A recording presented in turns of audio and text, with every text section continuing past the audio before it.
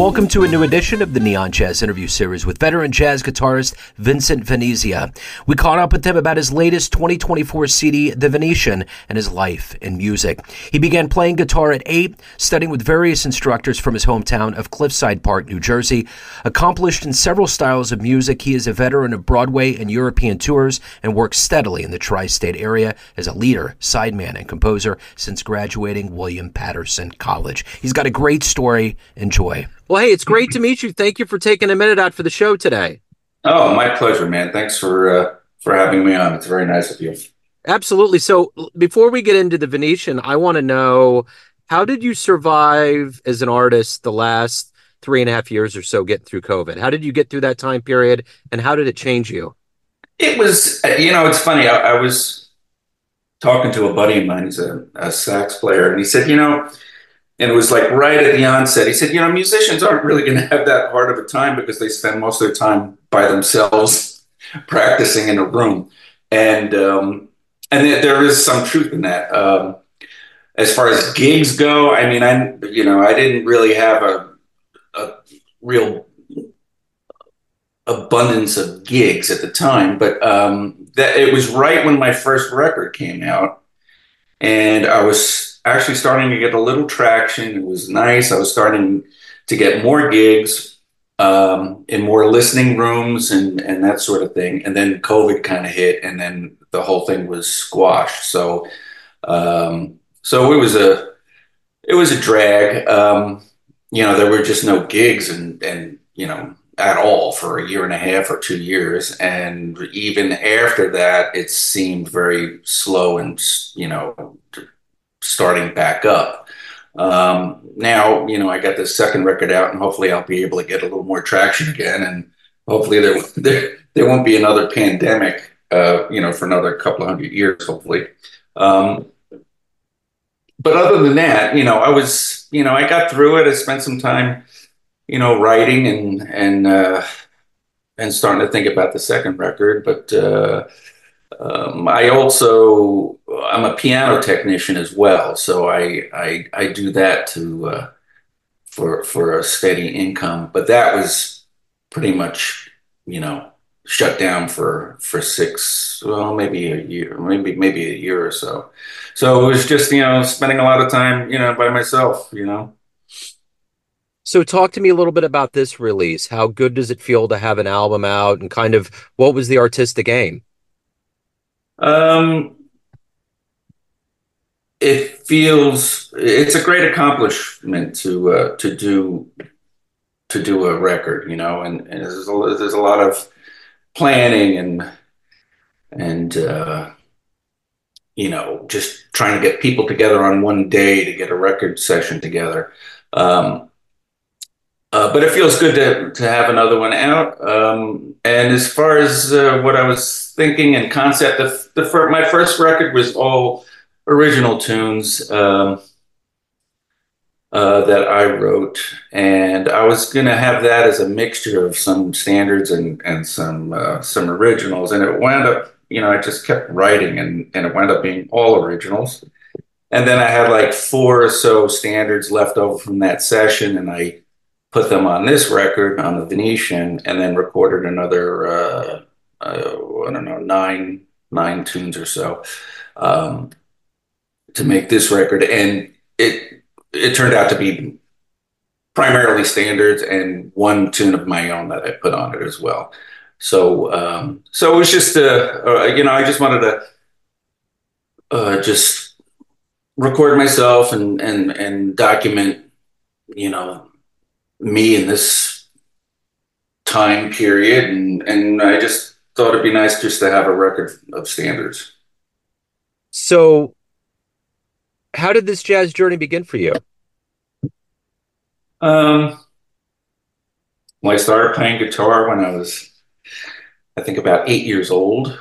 I was nagging my folks to get me a guitar and get me lessons. I think I started bugging them when I was around 6. And I think that they caved when I was about 8 years old, and they got me some lessons. And I mean, for the most part, I was interested in rock and roll and listened to the Beatles and Jimi Hendrix and all those rock bands coming up. Um, and I think some schoolmates in I think it was in middle school or so, they were starting to listen to some different kinds of music and jazz and a different teacher and I started listening to it and I got hooked on it and ever since then I've been doing my best to make myself the best player I could be. So, what was the first live jazz show you saw that blew you away? Um, that's I know that the answer to that question very quickly. That would have been Return to Forever in I think it was the mid '70s, late '70s. I think it was at I can't remember. It may have been Carnegie Hall or I can't remember where it was at. But it was Return to with the Return to Forever band with Chick and Al Di Meola, Stanley Clarke, Lenny White. Um, and it just, I mean, Al Di Meola just, I heard him that night and I knew that's what I wanted to do. And it's funny, I recently met Al because he was working with Richie Morales, who was on this record, and I went down to the Blue Note to go hear them, and I was introduced to Al, and we spoke for a while, and I told him that story that he was the guy that that tipped me over the edge to decide to have a career in music.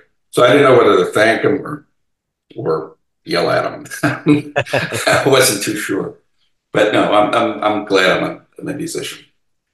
So, what is the best part? What do you look forward to the most about being a professional musician? Um, I think right now I look forward to writing some more. I think I want to. I said I was going to do some studying in composition this winter. I haven't gotten on it yet, but yeah, I think I'm going to focus mostly on doing some writing for my next record, and that's where I am right now. And and trying to do some practicing and getting together and do sessions and try and get some gigs. Actually, is what uh, my next step is, just to concentrate on that as well. Because it takes a lot of time and energy to get out a CD, and after the smoke clears, which is kind of now, I'm gonna try and get some more gigs and get out there and playing more, sell some records. So, at the end of the day, everyone has a perception of you, family, friends, fans, but ultimately you run the show. What's your perception of you? Who do you think you are? Who do I think I am? I That's a good question. I'm just like a lot of other jazz musicians that are just trying to make their mark, get heard, um, get on the radio, that sort of thing. And I mean, personally, and it's probably true for a lot of other musicians, the most important thing is to try and be the best player that you could be. Um,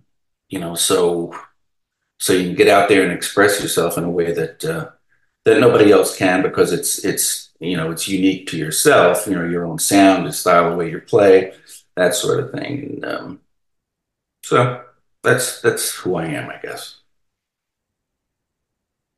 So if anyone wants to pick up the new album, see live shows, anything else more about your world, where's the best place to go?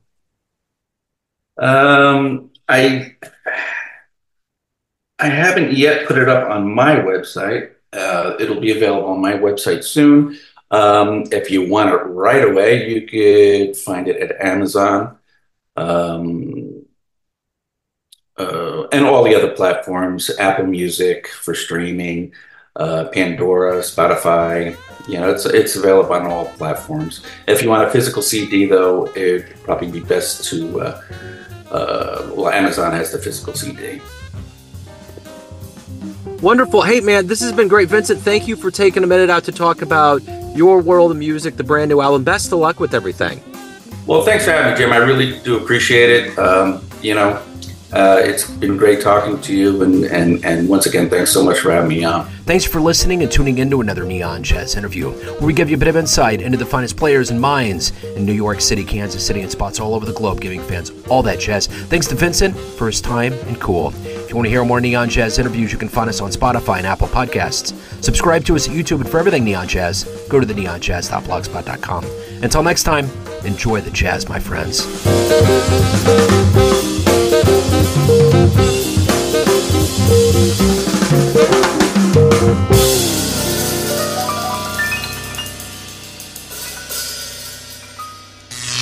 Neon Jazz.